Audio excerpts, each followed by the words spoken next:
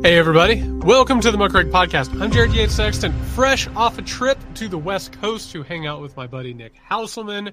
Had a great time, clanging, banging by the pool, seeing what Phoenix, Arizona had to offer. Nick, I couldn't have had a better time. It was necessary to actually be in the same room with you. And I got to tell you, the book signing podcast episode went really, really well too. People seem to like it, but I think that there was something going on there just being in the same room with you too. That was amazing. And by the way, thank you to all of the loyal listeners who showed up to the LA Thames Book Festival, who showed up at the Changing Hands Bookstore in Phoenix, Arizona. Thank you, by the way, to Changing Hands Bookstore in Phoenix, Arizona. What a wonderful time. Great conversations, great people. It made my heart so full, Nick. It made me feel complete. It made me feel so good to hang out with my friend, to meet all of these people and endure all of their kindnesses. Thank you to everybody. Wonderful. Yeah, a perfect buddy road trip. I agree. And I wish that we could have live streamed it. Tons that we talked about. I wish could have made the podcast. Some stuff that couldn't have made the podcast. We got a full show today. We are back in our domains. We're taking care of business. TCOBing, as I like to say. Listen, we're checking in on Tucker Carlson.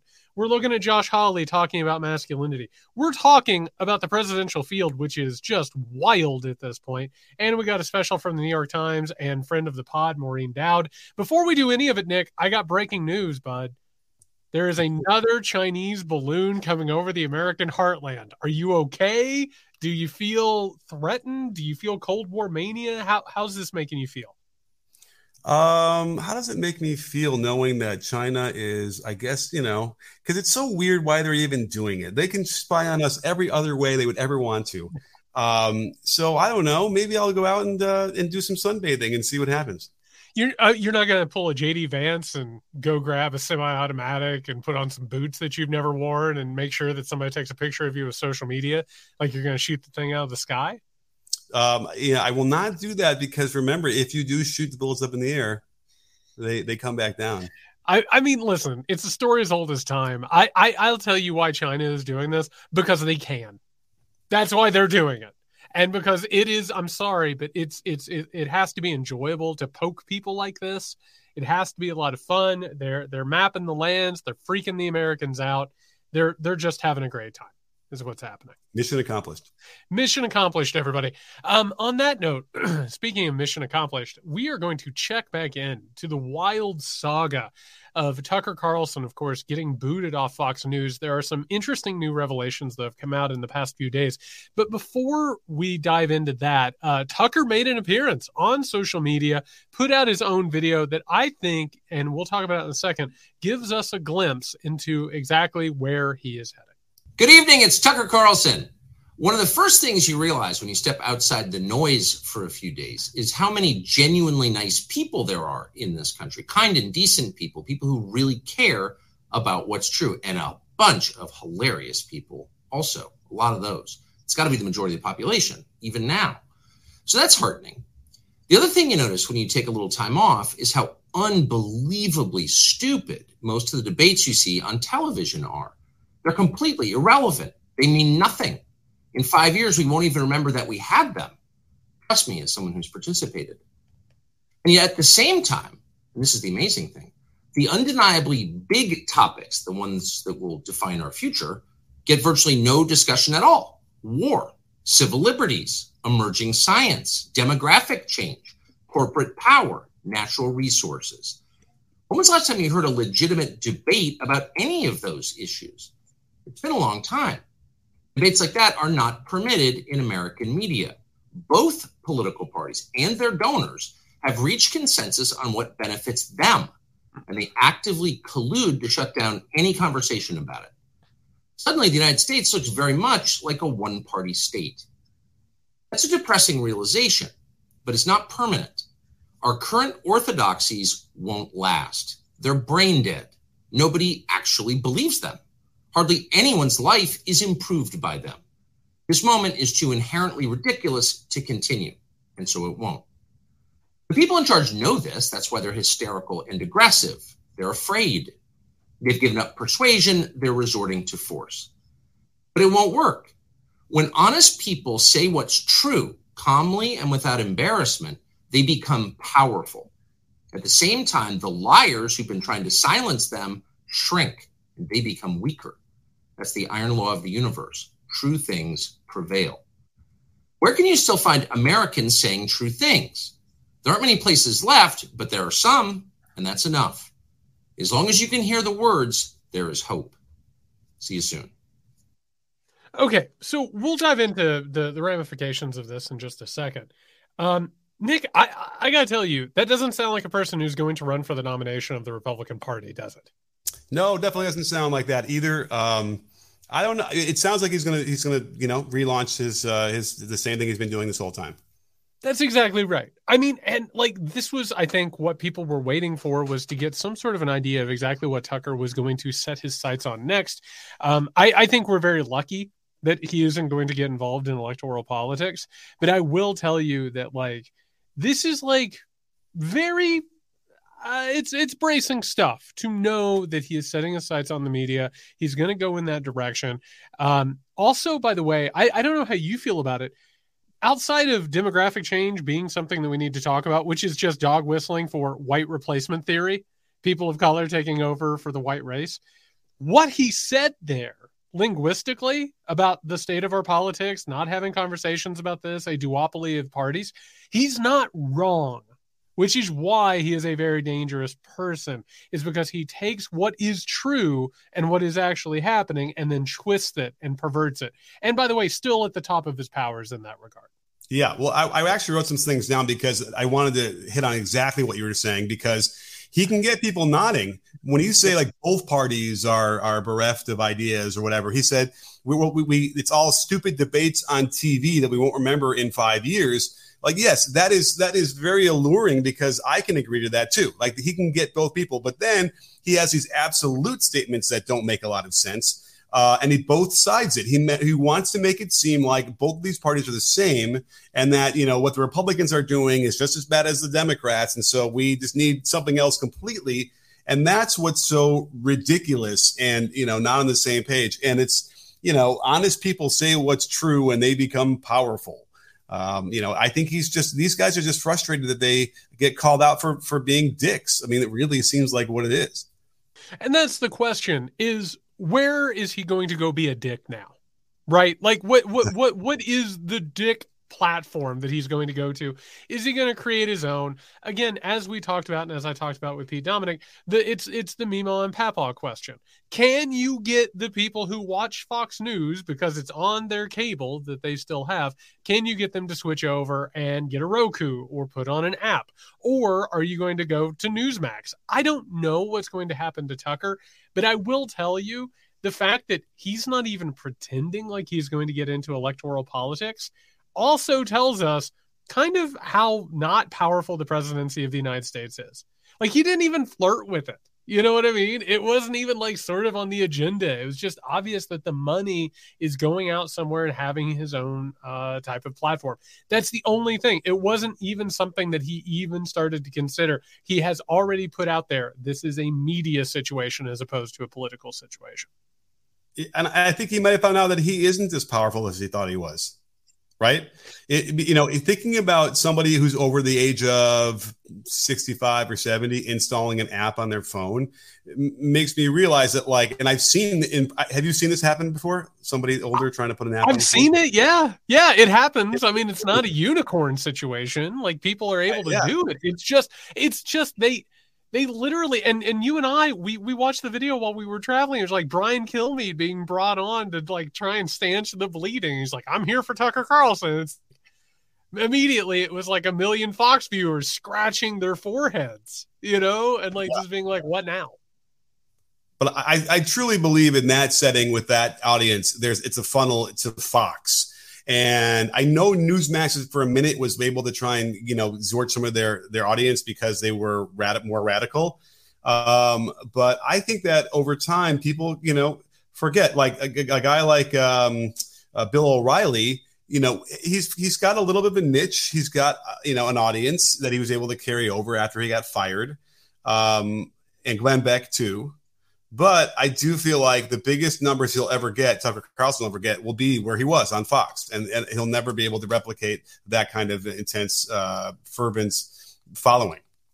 And I think that's more than likely, particularly considering he's going the media angle as opposed to the political angle. By the way, I want to talk about the spicy meatball that has started to roll around. And I've talked to multiple people who feel like this is a large part of the story that hasn't been told.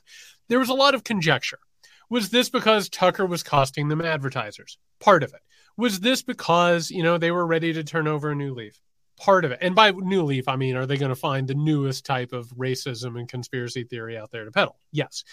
But Gabriel Sherman, who is a Fox whisperer, he is one of these people. And all that you know about Roger Ailes, the former head of Fox News, being an absolute lecherous, assaulting creep, it came from Gabriel Sherman. Like, for whatever reason, he knows the people in Fox and they want to talk to this guy. Gabriel Sherman got on Vanity Fair, and I'm just going to read a couple of things from this article talking about the Tucker Carlson situation. To start with, quote, "A new theory has emerged on why Tucker Carlson was out. Fox Corp chair Rupert Murdoch removed Carlson over remarks Carlson made during a speech at the Heritage Foundation's 50th anniversary gala on Friday night." By the way, Nick, we should have been at the Heritage Foundation's 50th gala. What were we doing? It's an outrage. I have to imagine our invite got lost in the mail. Carlson laced his speech with religious overtones that even Murdoch found too extreme, the source who was briefed on Murdoch's decision-making said. Carlson told the Heritage audience that national politics has become a Manichean battle between good and evil. Carlson said that people advocating for transgender rights and DEI programs want to destroy America and could not be persuaded with facts. Quote, "We should not say that and stop engaging in these totally fraudulent debates. I've tried. They don't work." The answer Carlson suggested was prayer.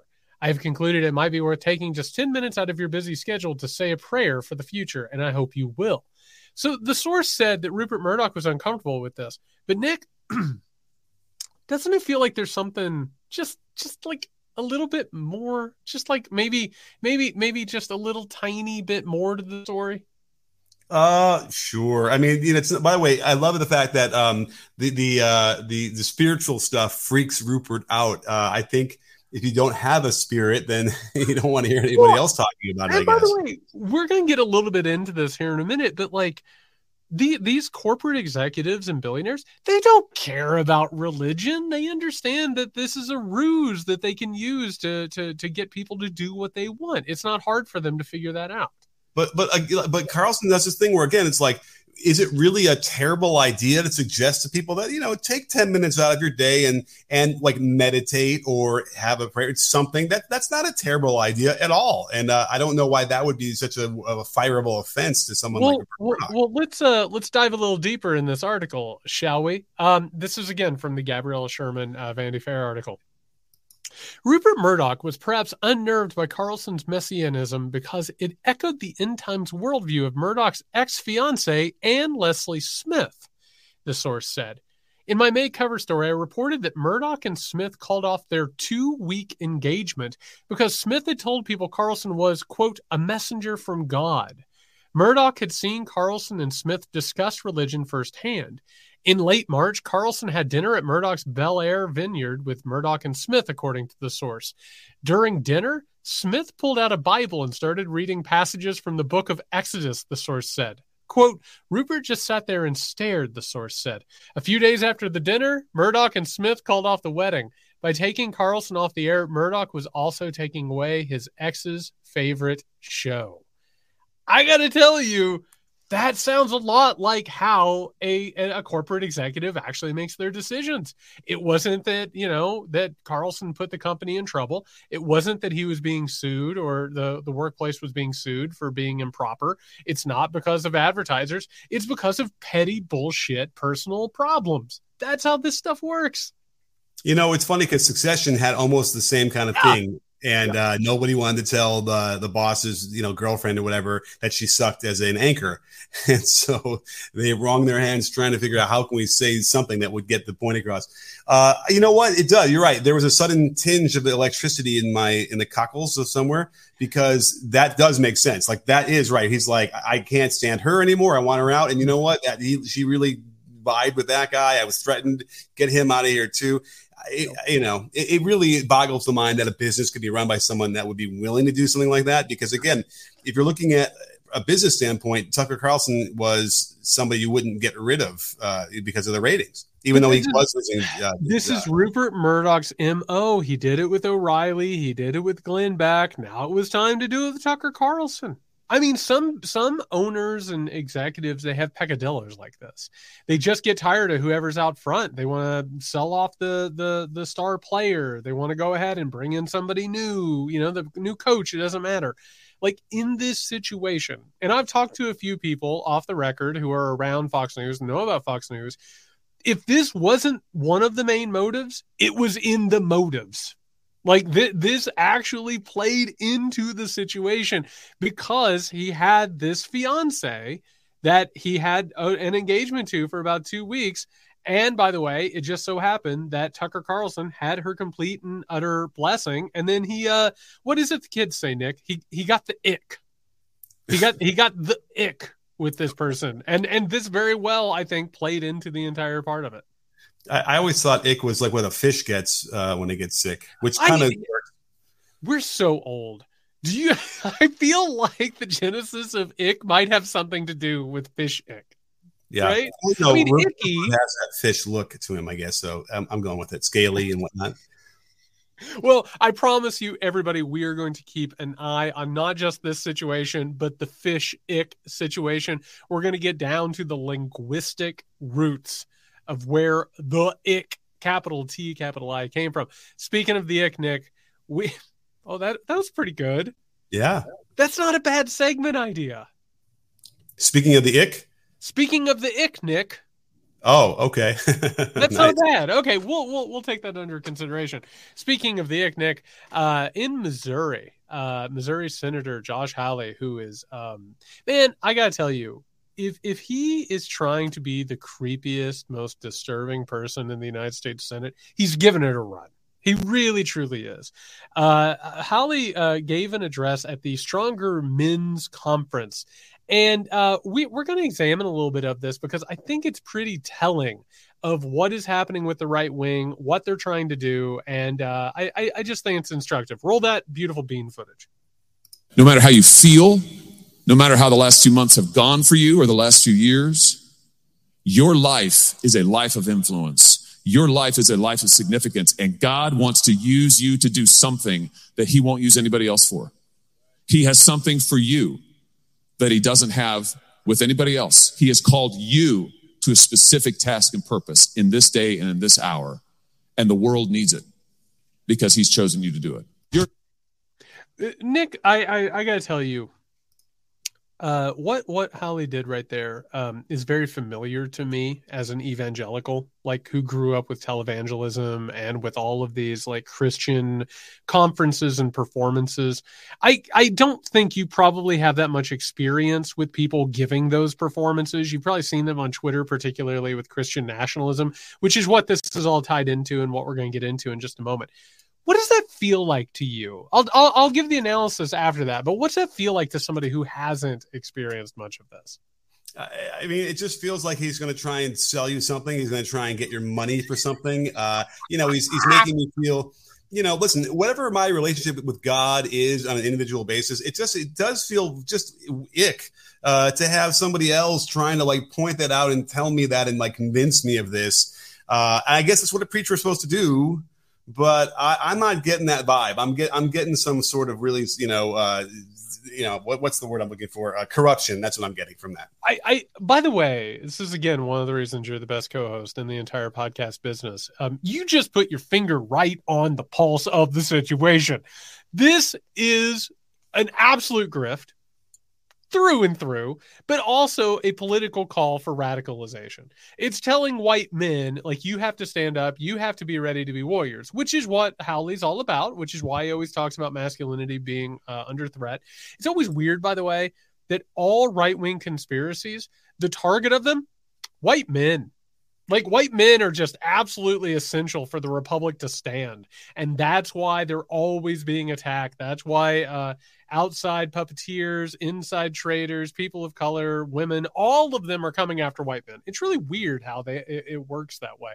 But Meanwhile, while he's not just talking about Christian nationalism and basically neo-fascism, Nick, I'll tell you something interesting about the senator from Missouri. Here's a little product. It's called Manhood: The Masculine Virtues America Needs. And this is a book by an author. Let me check my notes. Josh Hawley, that is coming out in just a couple of weeks. I'm going to read you the description. Quote, the American founders believed that a republic depends on certain masculine virtues. Senator Josh Hawley thinks they were right.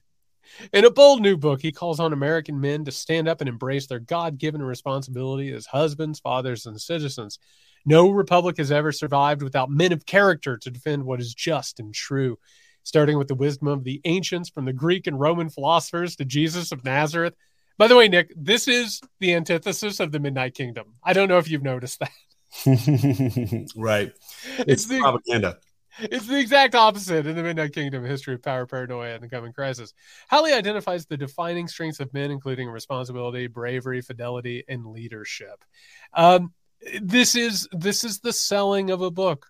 It's the selling of a book through a political platform, through religion, and all of the adherent principles of it. Sometimes it's a book, sometimes it's dick pills, sometimes it's a multi-level marketing scheme, but you nailed it dead to rights. This is a United States senator grifting his ass off. Here's the problem with some of this is that, is it bad to talk about, fidelity? Is it bad to want people to aspire to that? I mean, I think we become so cynical and jaded that we kind of know a lot of these guys are cheating on their wives and they're horrible leaders or horrible bosses, all these different things. So that is sort of the issue. But is it a terrible thing to try and inspire people to those virtues? What's the answer for that? Well, the answer is that, first of all, these aren't masculine virtues. There's no such thing as actually masculine virtues. Those are all made up. Gender is an absolute construct. And by the way, this is exactly striking out and basically saying there are two genders. And One of the genders is strong and should be the leaders. And the other gender, women, by the way, should be subservient and do their duty to God and men and all of that stuff. And by the way, like fidelity, what are we doing here? Really? This is a guy on January 6th who raised his fist to a bunch of people who are getting ready to try and overthrow an election and invade a capital. You know what I mean? Like, this guy, he is an incredible grifter, dangerous person, and is using all of this stuff as a medium for selling a book. And by the way, I guarantee he thinks that he's going to be president of the United States sooner than later. I don't think he's going to run in 2024. I think he has his sights set on 28.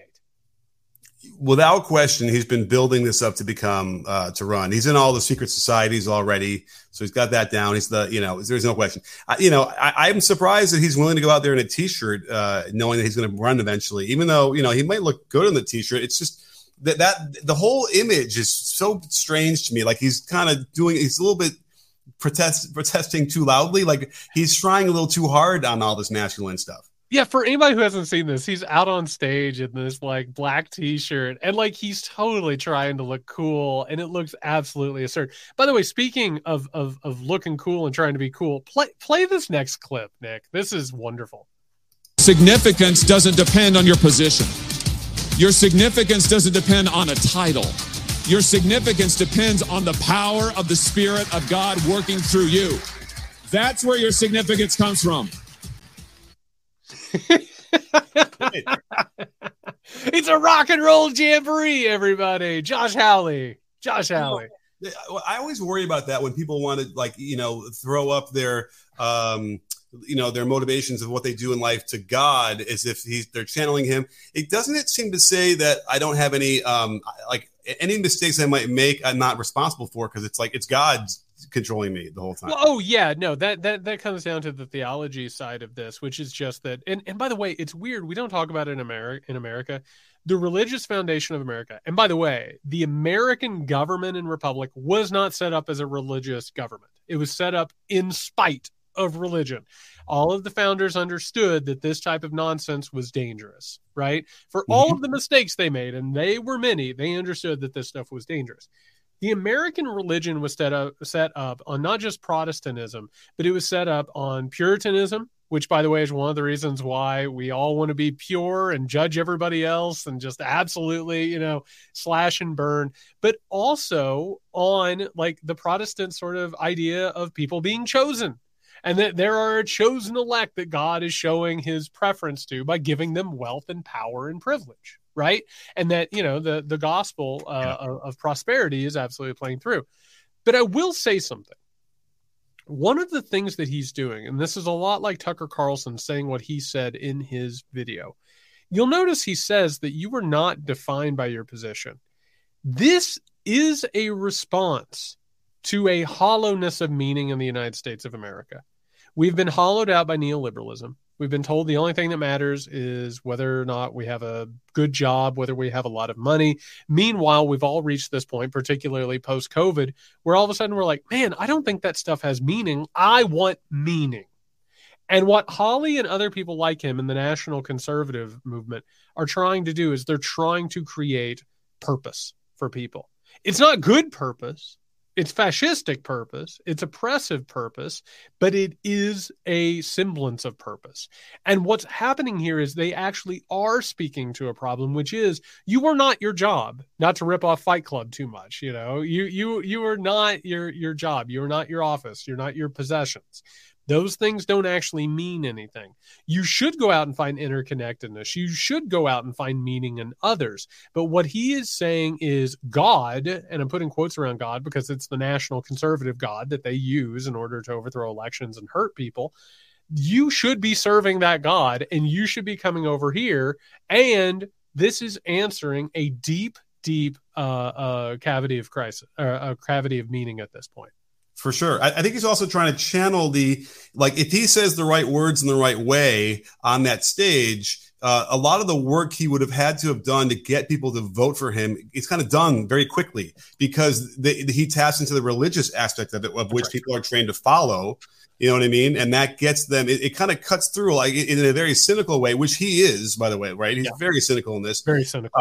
He's recognizing that. He's like, gosh, I don't have to, go door to door and do all the other stuff I have to do, whatever. I can just say these things. It'll get shared on social media and I can almost instantly turn that light switch on because they recognize the language that I am, manipulating to get them to follow me. It's like nothing. He doesn't have to say anything about policy. He doesn't have to say anything about what he might do to help the country or what he wants to do, how to govern. He can say that, and that's all he needs. He gets votes. That's really horrible. Well, and by the way, that's the entire point of what the national conservatives are doing. They're going to use God, masculinity, and by the way, Hawley and other people like him are going to use militarism, right, to basically say, listen, not only are we not going to help you, you don't want us to help you. You need to help yourself. And everything that you're suffering and everything you're going through is in a larger crusade.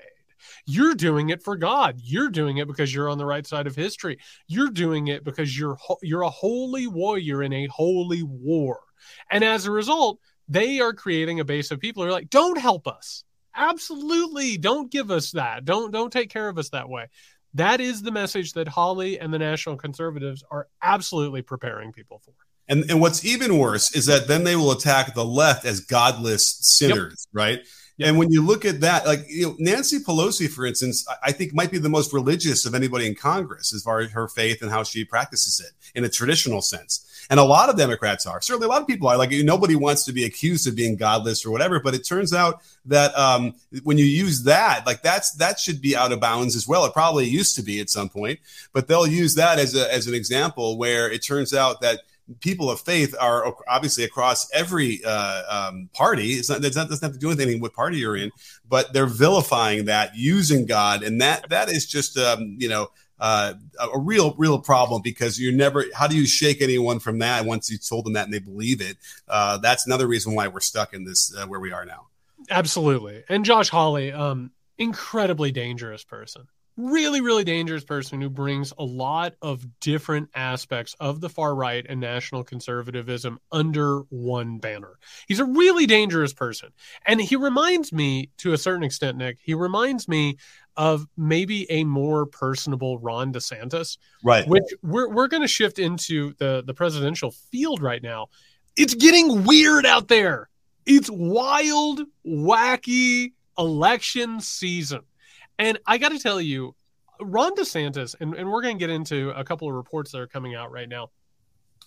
This is a really strange thing that has been happening lately, which is everywhere that Ron DeSantis goes, every place that he goes, there are reports coming out consistently that people are not impressed by him, that they're put off by him, and that donors are like, oh my God, this is the guy that I've given millions of dollars to. And do not underplay the fact that he has over $100 million worth of political donations. Like, he has a war chest unlike any other. But let's take a look, Nick. By the way, he went to Japan, made a fool out of himself. He went over to the UK. This is from European Politico. I'm sorry, but when a headline reads, quote, Ron DeTedious, DeSantis underwhelms Britain as business chiefs. Here are just some quotes. He was described as, quote, horrendous, low wattage, low energy, people. Quote, it felt like the end of an overseas trip. On top of that, he looked bored. He stared at his feet. Nobody in the room, quote, was left thinking this man is going places. Quote, that's not the guy. I got to tell you, it's starting to feel like this guy don't have the juice. It's starting to? Okay. It's starting to feel that way. Yes. You know, well, the only reason why you had to say starting and it's not over is because of all that money he's raised, in the same way that Jeb Bush did too. And we thought that was going to be it. Yeah. I mean, did you see the Piers Morgan thing that he was on? Yes. Yeah. And it was, he has no, there's no substance at all if you try and ask any question. Now, by the way, Trump had less substance to those things. So that's, but Ron DeSantis didn't have a very wildly successful TV show for a lot of years to garner all that fervor. So that's his problem. That's all he needs. He just needs to launch a TV show for about 10 years and be a really big star there. And then maybe he can figure it out. It'd be like Jag Tallahassee is what it would be. No, it's so bad. And one of the things, Nick, as this rolls in, I have been thinking a lot about this. This guy ran roughshod over Florida. Still is. Gets everything done that he wants to get done. No opposition. The federal government lets him discriminate, lets him do whatever he wants, runs the Sunshine State like an absolute tin-pot dictatorship. They have been afraid to step up to him. The people who are afraid or unwilling to step up to Ron DeSantis have allowed this to happen. If this guy is a paper tiger, if he is absolutely without any type of juice, what he has been able to do in Florida is not what he has been able to do. It's what people have allowed him to do. If this is how bad of a politician he is, if this is how bad he is out in public trying to sell himself, then the people who should have stood up, the federal government, the president of the United States of America, the Democratic Party, you name it, the people who thought that he was doing damage, if they really believed what they believed, they would have already jerked a knot in his tail. You know, it's funny because a lot of times when you see an article like this, it's like planted by Trump or somebody, it's an opponent. But it doesn't feel that way. Like, I don't think Trump has enough juice to be able to get Politico in Europe to like write this hit piece on his, chief rival right now. And so what I'm gathering is they are just being accurate about a guy. This is not a hit piece at all. I don't think he's going to survive this. It'll just keep getting worse. And I think that when Trump finally does start to try and do some stuff and smear him, which he will do to no end, it'll be over just like it was for like Jeb Bush in a different way. And I think all those people that, all that money he raises is going to be such a waste. It's going to be, thinking about what you could do with that money and help people is crazy. No kidding. What I'm going to be keeping an eye on is undoubtedly, that amount of money is going to get spent. It just is. And at some point or another, they're going to get back into the United States of America. They're going to get back in the swing of things. By the way, I love that he's going ahead and bolstering his presidential appeal by making this trip and using all this money. Fantastic. What a great system we've got. Wait. I can't remember. That's when I heard about a governor making a trip to Europe like this, right? Am I crazy? Is that, it seems to be very rare. No, it's a trade mission, Nick. He didn't go over there for S's and G's in his presidential campaign. It was a trade mission. No, it's total garbage. I have to imagine that there's going to be something that changes. Every time that you announce your candidacy, it's a chance to reboot your pre-candidacy. They're going to have to. And I don't know what they're going to do unless they give this guy a complete personality transplant. I mean, this is like the equivalent of Scott Walker back in 2012 and or Rudy Giuliani there for a while. People who, I mean, the entire Republican Party and the establishment were absolutely frothing at the mouth at. And now, I mean, like, this is going over like a lead balloon. All you have to do is let him talk. Actually, it's a lot like The Apprentice. When the guy starts to do badly and you just got to shut up and let him, do it, he will sink himself. And you called this a long time ago. And it's a personality thing, I think, is a big part of it. That's what I'm reading between the lines here, right? They don't like it because he's looking down at his shoes. He's not really like engaged like a guy like maybe W was, right? W could go on this kind of a trip as a governor of Texas and charm everybody. Loved him. Yeah, they would have loved him, talking great about him the whole time. This guy's got a personality disorder to some degree or something where he just does not have any of that magnetism, and you need a little bit of it at least. Well, he is deep down. He is a jag who, by the way, was present for people getting waterboarded. I mean, that's who he is. It's a corrosive ugliness at the heart of this guy. It's why he's so cruel. And by the way, you keep talking about The Apprentice. We got to talk about Donald Trump. Donald Trump right now is the odds-on favorite to be the Republican nominee again. By the way, he is being accused of rape by E. Jean Carroll, who is in a courtroom giving testimony to that fact. On top of that, Nick, I don't know if you saw this. It's late-breaking news. CNN is hosting a town hall with Donald damn Trump here too. We love it, folks. We love it when our media learns all of their lessons and they don't repeat the same old mistakes. There's a ton of meat on this bone. I got to tell you, Nick, I'm really grossed out all the way around that the leading contender is being accused of rape. And by the way, CNN, we're just going to do it again. We're going to run the same play. Don't worry about it. Well, so you simply wouldn't want CNN to give them a platform at all anymore. Stop it. Stop hurting America. Right. Well, what if it's the argument is, well, let's put him out there so we can demonstrate how horrible he is, and we need to see it again. I have to assume that when they're selling ads for that show, that's what they're thinking. Yeah, I'm sure. But the American media is addicted to Donald Trump, and the entire capitalist system, particularly our media, is completely and utterly wired to sell chaos and anxiety, and Donald Trump gives that to them. He was not lying when he said that he was essential for all these people. He absolutely is, and they cannot learn their lesson. But isn't there a shelf life to this kind of thing anyway? I mean, isn't there? I don't know. We talked about it when I was out there, Nick. 2024 is starting to look like 2020 again. What the hell? How is that even possible that we can go through another cycle and get right back to where we were? Well, obviously, because Biden's the incumbent, that part of the equation, which is frustrating, was always going to be on the table once he got elected in 2020, I guess, right? We kind of sense that. So I think, how is it possible that Trump is doing it again? And that's probably what your question is, right? It seemed for the longest time that DeSantis was going to be the kryptonite to Donald Trump, and that was going to be where the establishment moved, and they were going to try and take over the party. By the way, it just shows us the establishment within the Republican Party sucks. Like going back to our first segment, Rupert Murdoch maybe getting rid of Tucker Carlson because his ex-fiance loved him.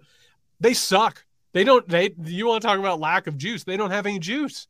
Their best is like Ted Cruz, and that guy's more worried about growing a beard than he is growing an actual political profile. Well, just be careful, because if things go poorly for Trump over the next 6-8 months legally, and it poorly enough where it does sink him. Well, guess what? All of a sudden, he's a Hutchinson. Yeah. Okay. But DeSantis looking around going, hey guys, I happen to have 100 million around. I could probably, use it to something. So, weird things could happen. I think I'm with you, which I think you're thinking that someone else is going to get into that vacuum. But I don't know, man. DeSantis could very well somehow resurrect that if Trump going to crash and burn legally. It would have to be, it would literally have to be the moment in She's All That where she takes off the glasses and everybody goes, what? I mean, it would have to be that amazing of a transformation at this point. By the way, speaking of Joe Biden, the president of the United States of America, Joe Biden, has announced his re-election campaign.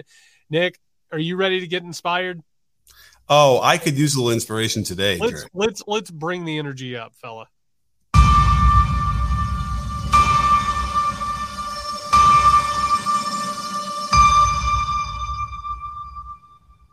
Freedom, personal freedom, is fundamental to who we are as Americans. There's nothing more important, nothing more sacred. That's been the work of my first term, to fight for our democracy. This shouldn't be a red revolution. To protect our rights, to make sure that everyone in this country is treated equally and that everyone is given a fair shot at making it. But around the country, MAGA extremists are lining up to take on those bedrock freedoms, cutting Social Security that you paid for your entire life while cutting taxes from the very wealthy, dictating what healthcare decisions women can make, banning books, and telling people who they can love, all while making it more difficult for you to be able to vote. When I ran for president 4 years ago, I said we're in a battle for the soul of America, and we still are. The question we're facing is whether in the years ahead we have more freedom or less freedom, more rights or fewer. I know what I want the answer to be, and I think you do too. This is not a time to be complacent. That's why I'm running for re-election. Because I know America.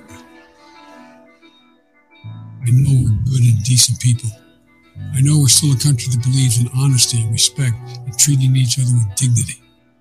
That we're a nation where we give hate no safe harbor. We believe that everyone is equal, that everyone should be given a fair shot to succeed in this country. Thank you for choosing us. Every generation of Americans has faced a moment when they have to defend democracy. Stand up for our personal freedom. Stand up for the right to vote and our civil rights.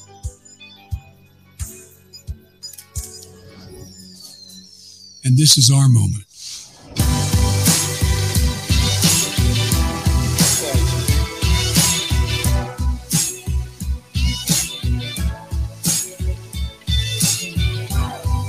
We the people, democratize.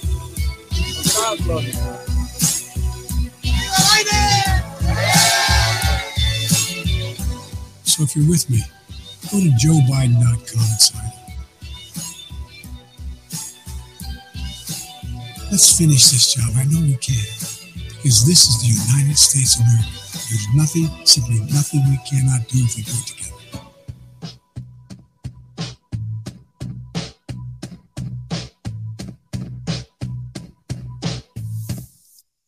Nick, are you ready for a year and a half of let's finish the job? I'm ready for a commercial where they actually do the sound mixing properly. What the hell terrible. was that? Terrible. Yeah. First of all, the mic was, I don't like where they put the mic. Half of his thing is not balanced properly with the music. It's like, what ineptitude is going on there? The editing style. By the way, did you count how many times Kamala was in there? About 4 times. I think it might have been like 6 at the very end. They threw a couple really quick shots of her, whatever, smiling. They're always smiling. You got to be able to edit that out if you need to. Oh. That's the whole point. You got to hope if you need to, you can edit that out. Well, he mentioned her the other day in the speech too a little bit, so I feel like we're going to get the same thing. Although the only question now is who's Trump going to run with. But we're going to get Kamala and Biden. There's no question. But they better up their game. First of all, it's way too long. And by the way, I'm sorry, I'm hijacking this for a second. Right. There's a part in the middle where he starts talking about how Americans all should be equal and equal chance or whatever that is. That's how this thing should have started. Yep. So I don't understand why he would have started this thing on such a downer, on an eerie, and it's like, and all the horrible things that are going on. He needs to focus on how he can reach everybody and everybody can get an equal share of everything. Frightening if this is what they're going to release. So I'll go ahead. And again, I know there are people within the Biden campaign and the Biden administration who listen to this show. Here's a helpful little hint. You have been president for 4 years. If you start your ad off by showing all of the dangers, you are saying we haven't fixed the dangers. You ran in 2020 to fix the dangers. right? You can put that in the middle, but that's not your initial thing. The entire point that Biden needs to run on is, here's all the stuff that I've done. Remind the people. And by the way, they're never specific. They're showing people working and putting up girders and stuff. Like, actually talk about, say what it is that you've done. And don't just sit there and by the way, protecting people's rights, protecting women's right to abortion, protecting, books and learning. You haven't done anything about that yet. You've said a bunch of things. You've gone out and you've given speeches saying that people should be able to vote and that women should have control over their bodies and people should have books and they should love who they want to love. You haven't done anything about it yet. You haven't. And that's one of the biggest black eyes of this presidency, is they have been afraid to step up to the plate and push back against this stuff. This is a failure of an ad. It's a failure of an ad. And by the way, it is way too long. It sounds terrible. There's not necessarily a cohesive message. And nobody told me in that ad what we're going to do in the next 4 years. Finish the job. I said this to you in Arizona. That sounds like you hit a deer and you need to take care of it and put it out of its misery. That's not inspiring. You're Jared, moving to an end? No. Jared, have you ever hit a deer with your car? Yeah, it was okay though. It got away. Oh, only because I'd say if you really hit a deer with your car, really hit it, you're probably dead. You're going to die. That can take you out. I've known some people that's taken out. Right? Like your car could be totaled. So yes, that's Midwestern exactly what stuff. I'm picturing right now. For people who don't know, that's Midwestern stuff. Do not say finish the job. You got to stop. You can't say. Do you remember, Nick? I don't know if have you seen Wag the Dog? Yes. Okay. Wag the Dog, I think, is an underrated 1990s political movie. The president in that movie was running for re-election. Do you remember what his campaign slogan was? Oh, man. Remind me. You don't switch horses in midstream. Yeah, right. Yeah. That's the only thing worse than this. This is up there with Jeb! Yeah. Exclamation mark. Finish the job is piss poor. It's not good. Yeah, so finish the job, sweep the leg, all sorts of terrible stuff. Sweep the leg, put him in a body bag. Yeah, do it for Johnny. Terrible. It's there's a problem here, and they don't have the creativity and the connection that other candidates have had. Even candidates that are directly related to Joe Biden, that they probably could have borrowed, and I guess are not available suddenly. I don't know. But it's early. It's early, Jared. He might be able to figure something out and improve, right? Right. I don't know. I'm not going to hold. Does it really matter what the first impression of your re-election campaign is? Does it really matter? It's a good chance to set a tone, is what it is. It's a pretty good way to set the tone for what's coming up. And by the way, let's be very clear. We talked about this a couple of years ago. The original Joe Biden for president campaign didn't work that well. Right. It was not good.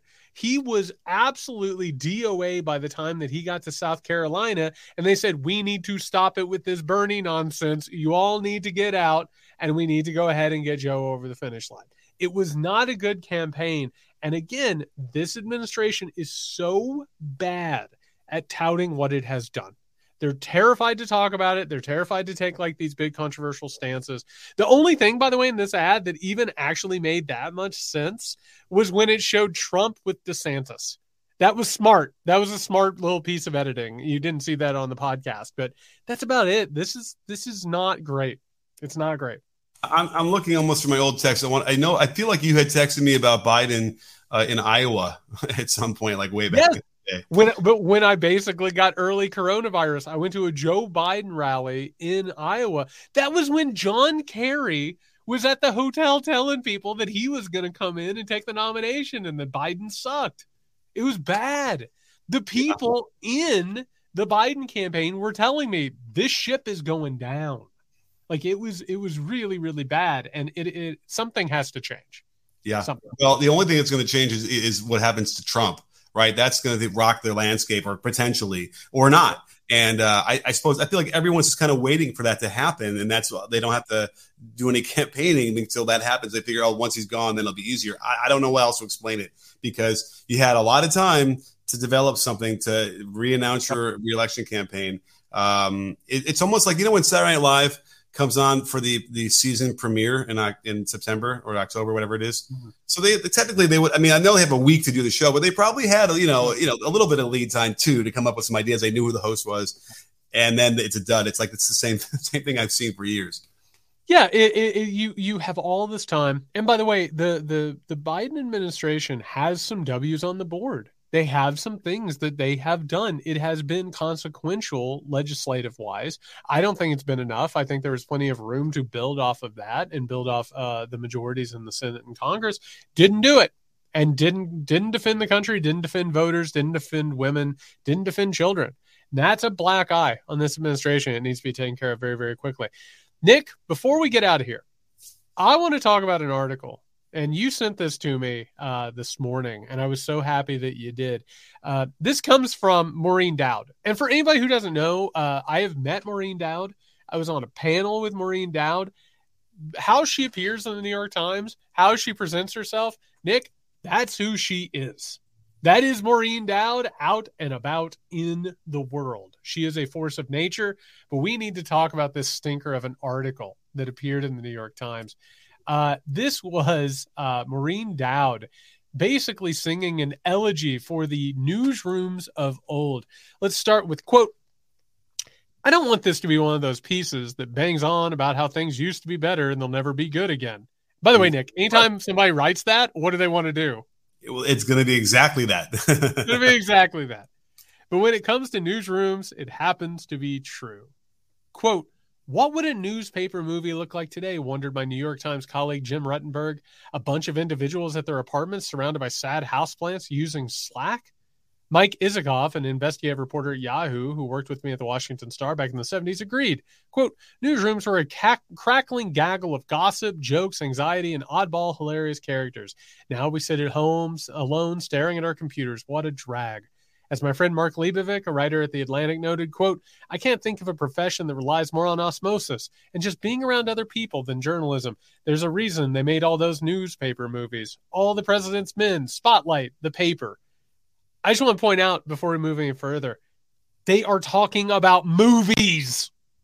They are defining their careers based on movies about their careers, and no field does that more than journalism. They love it. They love these movies. They love defining themselves based on All the President's Men. That is what they're talking about. Okay. And listen, Frank DeFord was a guy who I, loved to read in Sports Illustrated, and he had a book about his life. He was, a sports writer, but he described the same kind of thing, right? Where you wear the trench coats and you go into the room where you're writing, the big, the office, and then they go get drinks afterwards, and they gossip, they talk. And that was life. That was how you did your job. Is there some sort of gauze over the lens going on here with like the lighting that they're remembering? Some people I saw on Twitter were upset because it felt like to them that they didn't have to really work. They would just hear other people's gossip, and that gave them the leads they needed to get the news broken. And maybe that was true too. I don't know, but I don't know. I do think that there probably was something nice of the camaraderie that did exist in those newsrooms. Quote, 40 years later, when I began working in the Times newsroom, it was still electric and full of eccentric characters. The green eye shades were gone, and nobody yelled hat and coat to send you out on breaking news. And it was quieter as it computerized. I had a taste of the old loose glamour at the Washington Star. When I first started, I was a clerk at the 9 p.m. shift. Afterward, we would go to the Tune In, the only bar on Capitol Hill that would serve Bloody Marys at dawn. My job was to type up stories on my Royal typewriter with carbon paper, dictated by reporters who called in from the field, including from the trial of the Watergate burglars. It could get rowdy, and not just because mice occasionally ran across our keyboards. An editor sent me out for beer on deadline and then almost fired me when I brought back Miller Lite. Reporters had temper tantrums, smashing their typewriters or computer terminals on the floor.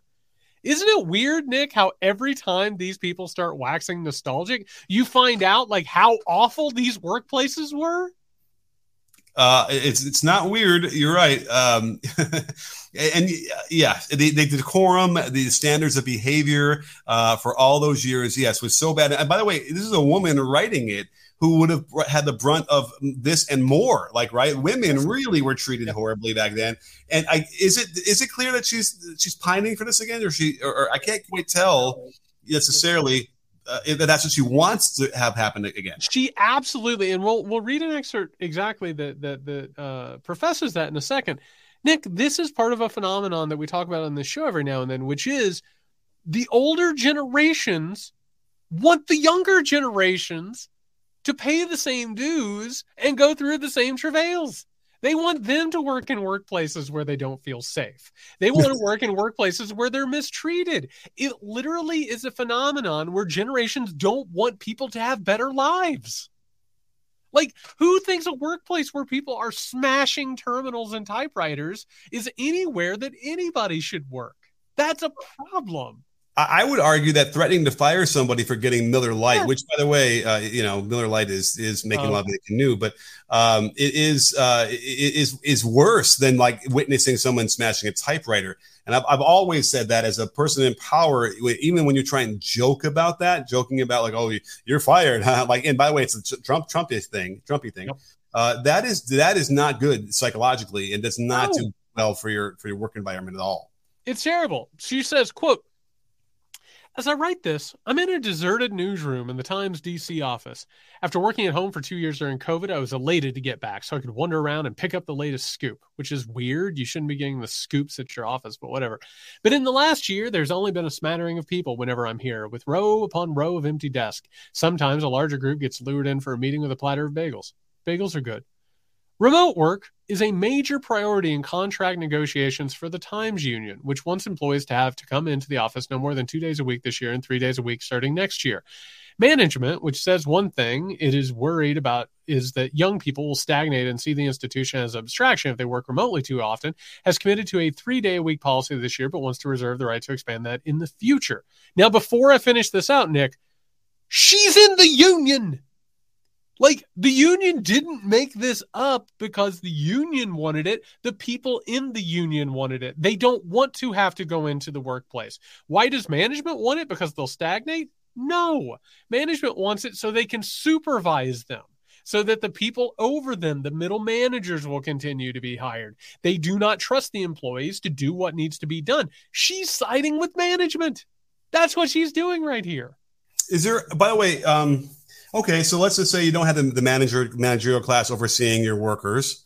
Would there be a possible way that would ensure that the workers would treat their jobs properly and actually do the work? Like, wouldn't there be a way for management to make sure that would still be in place?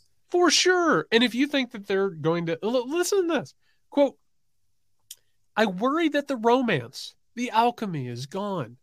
Once people realized the completely stunning fact that they could put out a great newspaper from home, they decided, why not do so?" Hell of a question. What? That's the whole point. Yes, it's not hurting the quality of the newspaper. Like they don't have to be in there. What she is wishing for is a completely imaginary place that used to exist, and she's just rhapsodizing about it and wants to put people into unnecessary situations.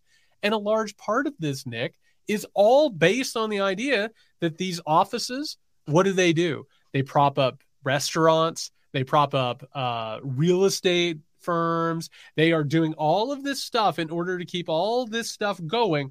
It's not about the quality of the newspaper or what gets produced. People work just as well at home than they do at work.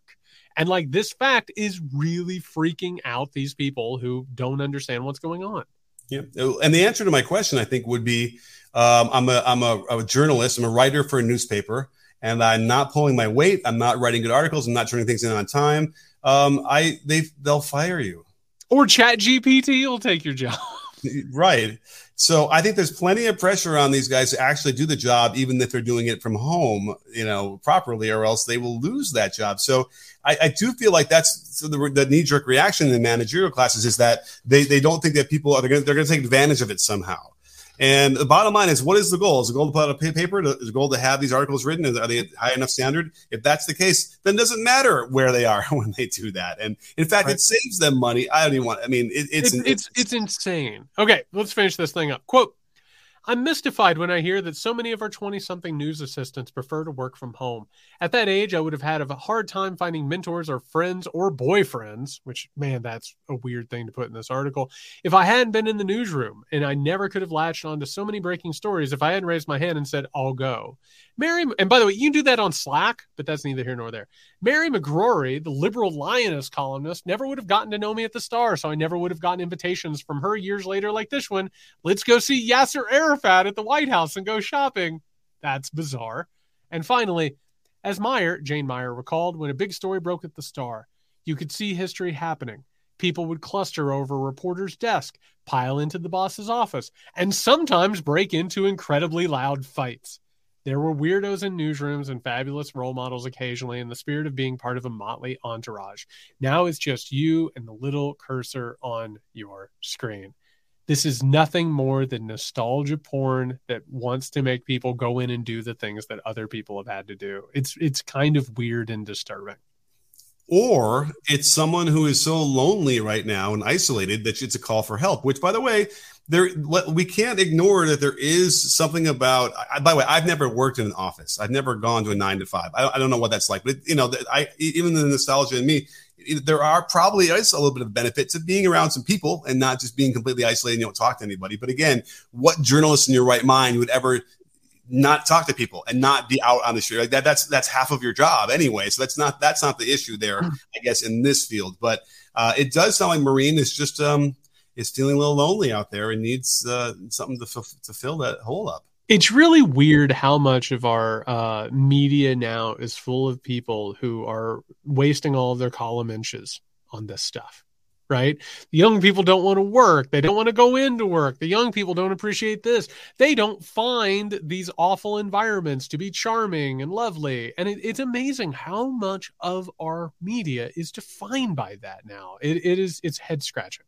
And she's describing this. You can see history happening. People would cluster over a reporter's desk, pile in the boss's office, yada, yada. There's some reason she's using you as the quote from Mayer, but it makes it kind of feel like, yeah, we all can see that. But in fact, whenever a news thing would break in a story it's like what? Like there's 6 people in the room or 8 people and they go in the office, whatever. It's not anything that we would be part of anyway. It doesn't grab me because I'm like, no one will ever see that scene when it was happening in the 60s or 50s. Right. So anyway, I hear you, but I certainly want to make sure I advocate for people that work like me alone, that you get out there and please find ways to interact with people in real life too. Have meaningful interactions with other people. Invite your friend to come out from across the country and hang out and drink Bloody Marys at dawn. There you go. Wonderful. That's exactly how life should be. And by the way, we hope you all are having wonderful lives. We appreciate you so much. Again, the kindnesses as we went on the road were absolutely wonderful. We're going to be back on Friday with the Weekender edition. A reminder to go over to patreon.com/MuckRakePodcast in order to become a patron. Keep this show independent. Keep it ad-free. We're still figuring out ad situations. We don't know exactly what's happening. We're figuring it out. I don't know. Anyway, everybody, that is patreon.com/MuckRakePodcast. If you need us before then, you can find Nick at Can You Hear Me SMH. You can find me at JY Saxton. Be safe.